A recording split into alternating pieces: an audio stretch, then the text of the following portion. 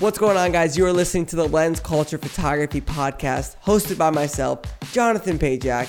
And I just want to let you guys know the purpose of this podcast is to help all of you guys, photographers, videographers in this awesome industry, grow your business. That is the main purpose here. If you want to access anything I reference in this episode, be sure to head down to the show notes of the episode for additional information. Enough talking, let's get right into it. How is everyone doing? You guys still stressing a little bit about the election? I know that as of right now, we still don't even know who's going to be our president, but I hope everybody had a chance to make it out to the polls and make their voices heard and whatnot. It's definitely been an interesting few days, but I'm glad to see that, you know, people are just kind of excited to find out who's going to be the president, which is great. With sitting down this week, guys, I was trying to think what I wanted to talk about on this week's episode of the podcast. And recently I was at a wedding that the ceremony and the reception both required on-camera flash. And flash is rare when I have to use flash during a ceremony because for me, I'm either at a very nicely well-lit church or even a reception venue that's out, or a ceremony venue that's outside. With that, I was thinking, did I ever talk about flash on the podcast? And I haven't. And I want to go over in today's episode 3 ways you could be setting up your reception lighting, and also other lighting for other scenarios too, if you need lights during like a ceremony or something like that. As always, guys, Rosie's in the background of today's podcast playing with toys and stuff. So if you do hear some weird noise, it's probably just the pup, but she's definitely a co-host now, I would say, or something along that line. So let's get right into today's episode, guys. We're going to talk all about lighting, all about 3 different setups that I've used before, kind of which one maybe might be best for certain scenarios, and which one I would say to kind of like start with. I'll help you guys out with that as well too. So with lighting, I'm going to cover all the gear for each category as well. But if you want to find any of this gear, there will be a link to my gear list in the show notes of the episode. So go ahead and head over to that if you'd like to, see which flashes I'm referencing to, or kind of see what the current price points are at or something. I will say, don't buy anything right now specifically. I would wait a few weeks until those Black Friday sales come around.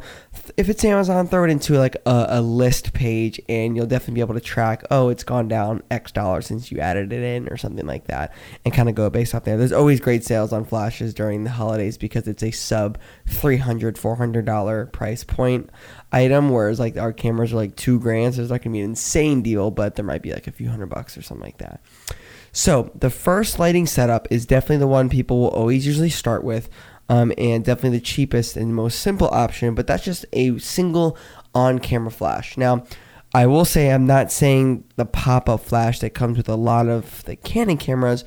Sony cameras, we don't even have pop-up flashes. I know the A6500 lines do, the crop sensor cameras, but full frame, no, there's no pop-up flashes on any of those camera bodies, and that's because those flashes are just very, very inferior to whatever options. Those are a very, very last resort.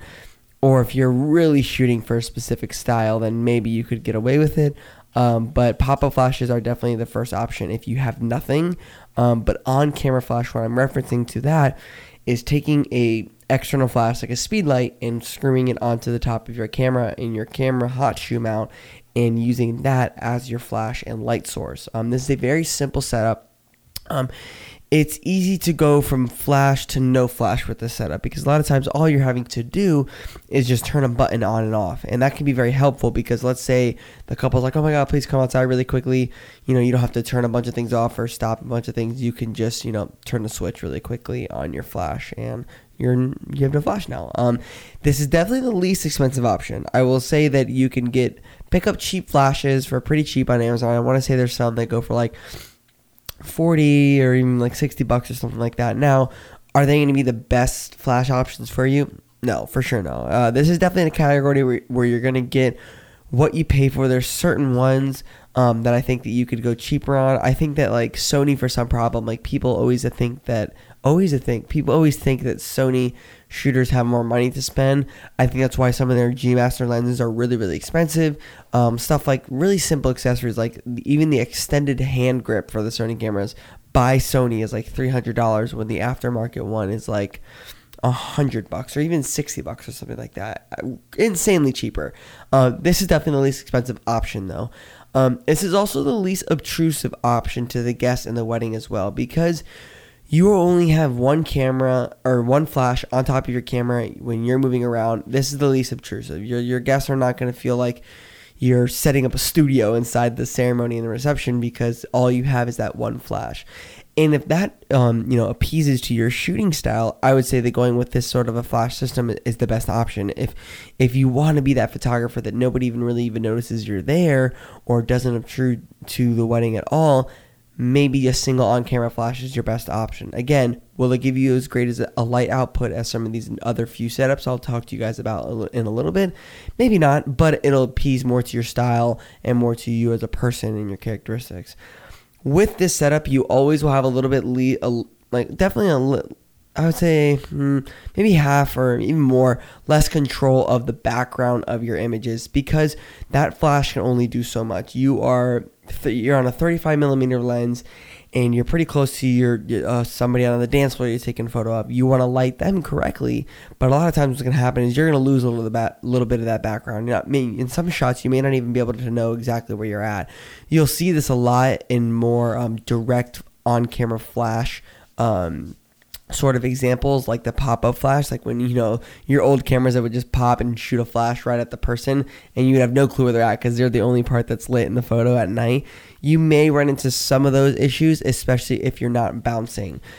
And some of you guys may be like, what is bouncing? So setting up this flash, what I would normally do if I walked into a wedding, the first thing I would do is I would look up and see what color is the ceiling, because you want to set your Kelvin temperature, obviously, in your camera to expose properly, even though you're shooting raw, but also to kind of get as close in camera to the color that the room is obviously giving off, or that complements your shooting style. So, sorry guys, it's a little early here. But for me, shooting and bouncing flash off of a white ceiling is your 100% best option, because you're going to get really nice soft white light as opposed to bouncing it off a green, yellow, blue ceiling. You're going to have to counteract that color shift that it's going to give by either putting gels, like colored gels on top of your camera, or changing your Kelvin temperature on the opposite scale to balance out that color. So the best option would doing an on-camera flash is to bounce it off a white ceiling. Bouncing off a white ceiling is 100% the best option.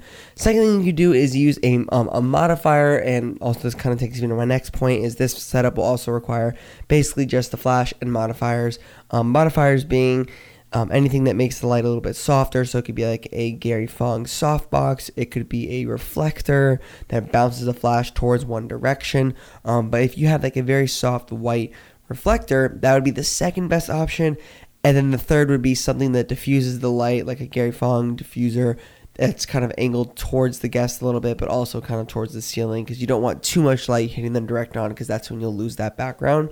A lot of stuff that you have to maneuver around here. So I would say for sure, best option, bouncing off a white ceiling. Second best option, using a reflector. Then third is the more of the direct flash kind of component. Like I said before, the one really nice thing about this is it's very easy to maneuver and move around the room with this flash setup. So if you're in a spot that the couple's like, oh, take a photo with me and Uncle Jerry, and it's like green walls and the roof's really low, it's going to be a really harsh bounce, you literally could just be like, hey, can we just pop right over here 6 feet away or 10 feet away in this better room, in this better area, and take the photo there. That's the convenience of the setup, is you're very, very maneuverable, very easy to change settings since it's right there at your fingertips, and you're only controlling one flash. My biggest recommendation, and this kind of goes for all of these setups and these kits, is to purchase rechargeable lithium-ion speed lights and strobe lights. I don't understand nowadays why anybody would buy a light that did not use a rechargeable battery. I'm not trying to go out and buy AAA batteries every single wedding, every time I have to go shoot for 4 hours at a reception. For me, it's really easy to just come home, pop out my lithium-ion batteries, recharge them, and then be ready for the next day. And also, it's just more cost-effective. You buy a $180 flash. Okay, well, the one with the batteries options and not the lithium-ion is $120, but after 10 weddings of buying $8 in light and batteries, you're going to make up for that cost, obviously, as it stands by itself. Like I said before, guys, the only additional items you would need for this would be those batteries if you did that battery option, and then whatever modifiers your heart's desires. This is just a one on-camera flash setup, guys. It's very simple, very quick, the easiest maneuverable. So I'd like to close this section off by telling you that the number one person I would suggest this for is somebody that finds themselves in constantly changing environments while shooting photos at a wedding, or a venue that really doesn't have the flexibility of setting up off-camera flash, or at a venue that you constantly will be changing the direction of your flash, changing your settings, your shutter speed, your aperture, and the power of your flash and stuff. For quick reference, let's say a standard 10-foot ceiling in a home, but is around like maybe 16 feet in a reception room sometimes. I would say I usually be anywhere between like 1/64th power, maybe 132 bouncing directly off the ceiling. This soft bright light's going to give you the best and the most softest light you can get, while also kind of exposing for the background a little bit too, to kind of show where you're at. So that is on camera flash with just one camera flash. The next one's going to be on and off camera flash. This is a setup I think a lot of people start to experiment when they're still growing their gear. I think that a lot of times people will never jump straight to on and off camera flash, just because most people won't buy one or two flashes at a time. They'll buy one, get experience with it, buy the next, etc., etc. Again, though, this is somewhat of a simple setup because all you're having to do is what you did in the first step, but also setting up one more off camera flash requires a little bit more knowledge of light placement, because again, you want to know that you want to make sure that you're bouncing off the correct spot and not just bouncing it off like a brown, dark, low ceiling, and expecting to get really good, nice, soft light. So some of the knowledge in how to place this has to be there, because let's say you're doing an entrance at a reception and you have one camera, you have one flash on your camera, obviously, and you're bouncing that directly off the ceiling in front of you. Well, that doesn't have to be as strong as a power if your other flash is also bouncing directly off that ceiling. But maybe that flash is pointed towards the back of the couple to give them more of a rim light when they walk in, but it's out of frame. So having some knowledge of where you want to place this flash is crucial, because you have a little bit more flexibility. Do I want to light up a specific section on the entrance pathway? Do I want to light up the background? Do I want to hair light the couple? Do I want to give a nice flare in my photo and have it in the shot? A lot of questions and answers that you have to kind of figure out when you're on location. Again, this can be one or two off-camera lights, but just always having one on your camera as well. Obviously, a little less maneuverable here. As far as being able to, you have to walk across the room, pick up a light stand, move it around or something like that if you need to change stuff. And then also, let's say you ran into that same example where the couple was like, hey, can we take a photo? And it's not really the best spot and you have to move. You may just have to change the settings on your on-camera flash if it's out of range of the off-camera one, because you're compensating for having two flashes at half medium powers as opposed to one flash at like a higher power or something like that. The setup will be a little bit more expensive, obviously, because you have to buy more flashes, choose stands, modifiers for both. It's a little more disruptive on the guest as well, because you're going to have that light stand and placing it in areas that you want it at. You may not necessarily need to have it too close to the guest or too in the awkward position in the middle of the dance floor, but it definitely is a little bit more intrusive than your just one light on your top of your camera, for sure.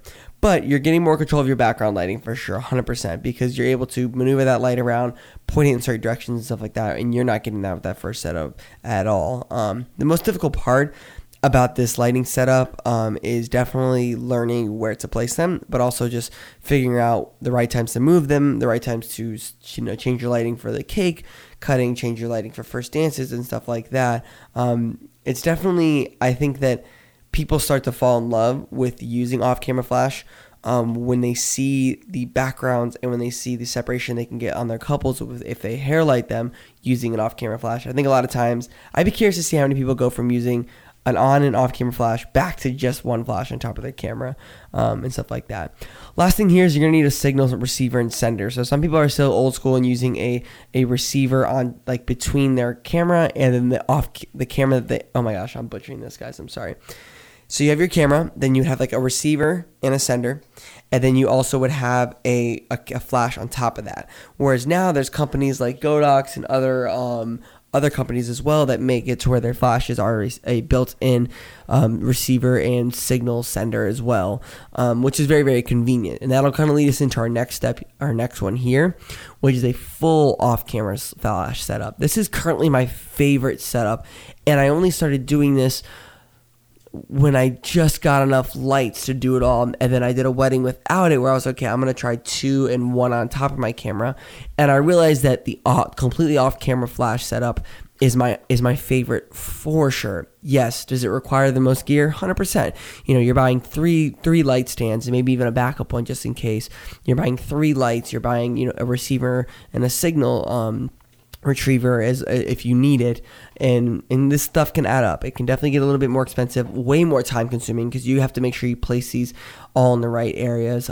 The triangle setup is definitely the best setup here. I think for me, the best example I'll give with that is, like, let's say you're at a reception, white ceilings. I know I keep going based off white ceilings, and you have all of them set up in a triangle formation. So maybe one in the left corner, one in the right corner, then one like directly behind you if you're standing like in the middle of the dance floor or something. And I normally will have them all facing and pointing up towards the ceiling. Now, what a triangle setup will do, let's say a couple's in the middle of this triangle. Well, everything will be lit in this image. I will have light on them. I will have light on the background. I'll have a little bit of a hair light. I've always enjoyed a completely off-camera flash setup for that reason. It does take a little bit higher knowledge to set up, because you have to kind of see, okay, let me place this here. I'll angle this here. I'll put it to this power, and stuff like that. For me, I never have to use high-speed sync. Having a three flash off-camera setup is always powerful enough for me. I can capture motion perfectly while also having my images be sharp. And then also for me, I found it to where I enjoy it the most because of literally one reason I enjoy it the most. I can switch from vertical to horizontal without having to move any sort of flashes around on top of my camera. I just turn my camera. And I think that's been my most enjoyable part about it, is with an on-camera flash, you've got to re-angle the flash, because let's say you're taking a horizontal photo, when your camera flash is pointed up towards the ceiling. Well, that light is bouncing off the ceiling while your camera is in horizontal. So as soon as you turn your camera sideways, now that light is bouncing to the left. So you got to move it up, angle it up, push it up to the right way, and it's tedious when bouncing back and forth from horizontal to vertical. Now, we'll say this. The one thing that sucks about a completely off-camera flash setup is if somebody's outside of that triangle zone, and somebody is, in a horrible spot, maneuvering and switching your lighting around can be difficult. So sometimes I would say, like for me, I have a shoulder bag, and what I'll do is I have just a signal receiver and sender on my camera when I'm doing completely off-camera flash, but I have one speed light sitting in my camera bag that's like over my shoulder, just in case I find myself in a scenario. I'll just pop off the receiver and just pop on the the single on-camera flash to grab 1 or 2 quick photos if need be.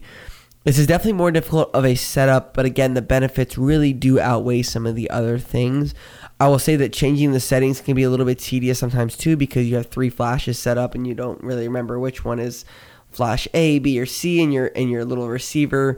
So like changing the powers can be a little bit difficult, but I just mark them based on color. So flash A is blue, flash B is red, and then flash C is yellow, and then I just kind of know on my receiver. I just mark those with like R, B, Y, and I can kind of change them pretty quickly. Definitely, obviously requires more gear. This is a little bit more expensive. I use Godox for everything, guys. I'm using the Godox 86.2s as the speed lights, and then with the lithium-ion version, and then also the Godox 8200s. I love those. I actually want to get more of those. I'd rather use those strobes because in very, very dark situations, they're way more powerful than the speed lights, and the refresh rate is so quick. Also, I forgot to mention before, using a lithium-ion battery will definitely help you with your refresh rate. For those that don't know what that is, that's just basically how quickly the flash will strobe off again once you've already had it flash once or twice or something like that. At full power, the 8200s, I almost can get back-to-back, like click, click, click, click. I mean, it's rare. It might skip one like every third or fourth, but it's pretty consistent on being able to refresh pretty fast. The one thing that sucks, another thing, I keep dogging on the full off-camera flash setup. One downside is that larger footprint and stationary. So you will have 3 light stands, tripods set up with these flashes, and it just does take up a little bit more room. People may see 3 different flashes going off in their peripherals and stuff like that. But what I found is I try to set them up before the reception starts, and they kind of get used to it, or people just kind of forget they're even there. So I just kind of start taking a photo here and there. Same thing goes with video lights, guys. If you have a video light for my videographers out there, set it up before and turn it on before anybody gets in the reception. That way, visually, they just think it's normal. And then when you turn it off, they're like, oh, that's nice. It's really dark in here, and it's nice. Same thing kind of goes with photography when it comes to flashes. You definitely can blend in easier with this setup too. The convenient thing about not having a big old speed light on your camera with a flash modifier is that it's a smaller compact system. So for me, I just have my Sony a7R IIIs, and with my little receiver, which is very small, I almost I could definitely blend in at a reception if I needed to with that. And also another great advantage is you're never really going to have to worry about direct flash onto somebody, because everything is going to be bouncing towards or the ceiling or kind of off to the side of people when it comes to the flash setup and whatnot. Yeah, a lot of stuff about flashes, guys. It's definitely a topic that's very tough to just kind of get on your own. I would say practicing is the biggest thing. The biggest thing you can do in regards to flash setups. And I know some of you guys may be having questions on what flashes to purchases and stuff. As always, I'll have the gear link to my whole list of stuff that I use for flash in the show notes of the episode if you want to check out any of these flashes that I referenced today. Lighting reception can be a difficult task, but honestly, try out multiple setups. I literally would set up lighting in my living rooms and set up scenes and have my girlfriend dance or jump around to capture motion correctly, and that's literally how I learned to use them. I would say don't ever try to utilize learning on 100% on a wedding day. If you always have just done on-camera flash, do that for 80%, and then maybe when there's only 2 or 3 people left dancing at the end of the night, as tedious as it is, set up your testing one so you can have a better environment to test in with higher ceilings, darker outside if you shoot a lot of outside weddings, and test your scenes that way rather than just completely experimenting on a couple's wedding day. Anyways, guys, thank you so much for listening to today's episode. I think it was a little bit more of a quicker episode. I hope so. Today I was trying to shoot for 20 minutes. If you have any questions, as always, shoot me a DM on Instagram. I'm so happy to help out, guys, and stuff like that. I also just posted a new YouTube video today. If you want to check out that, it was a recent wedding film that I did in Lakewood Ranch here in Florida. Anyways, guys, have a great rest of your day, and I'll talk to you next week. Peace.